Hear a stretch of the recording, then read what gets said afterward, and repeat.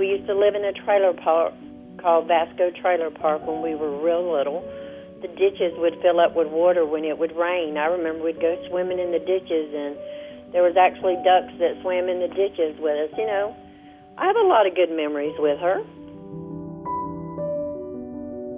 I can remember to this day that as she's walking out and her parents are in front of her, right before she gets out of my sight, she turns around and waves at me and then goes out the door.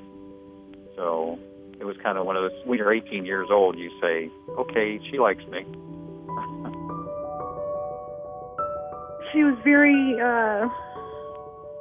just bouncy, happy-go-lucky. She would talk to anybody, engage a person in a conversation, and people were just drawn to her. Just drawn to her.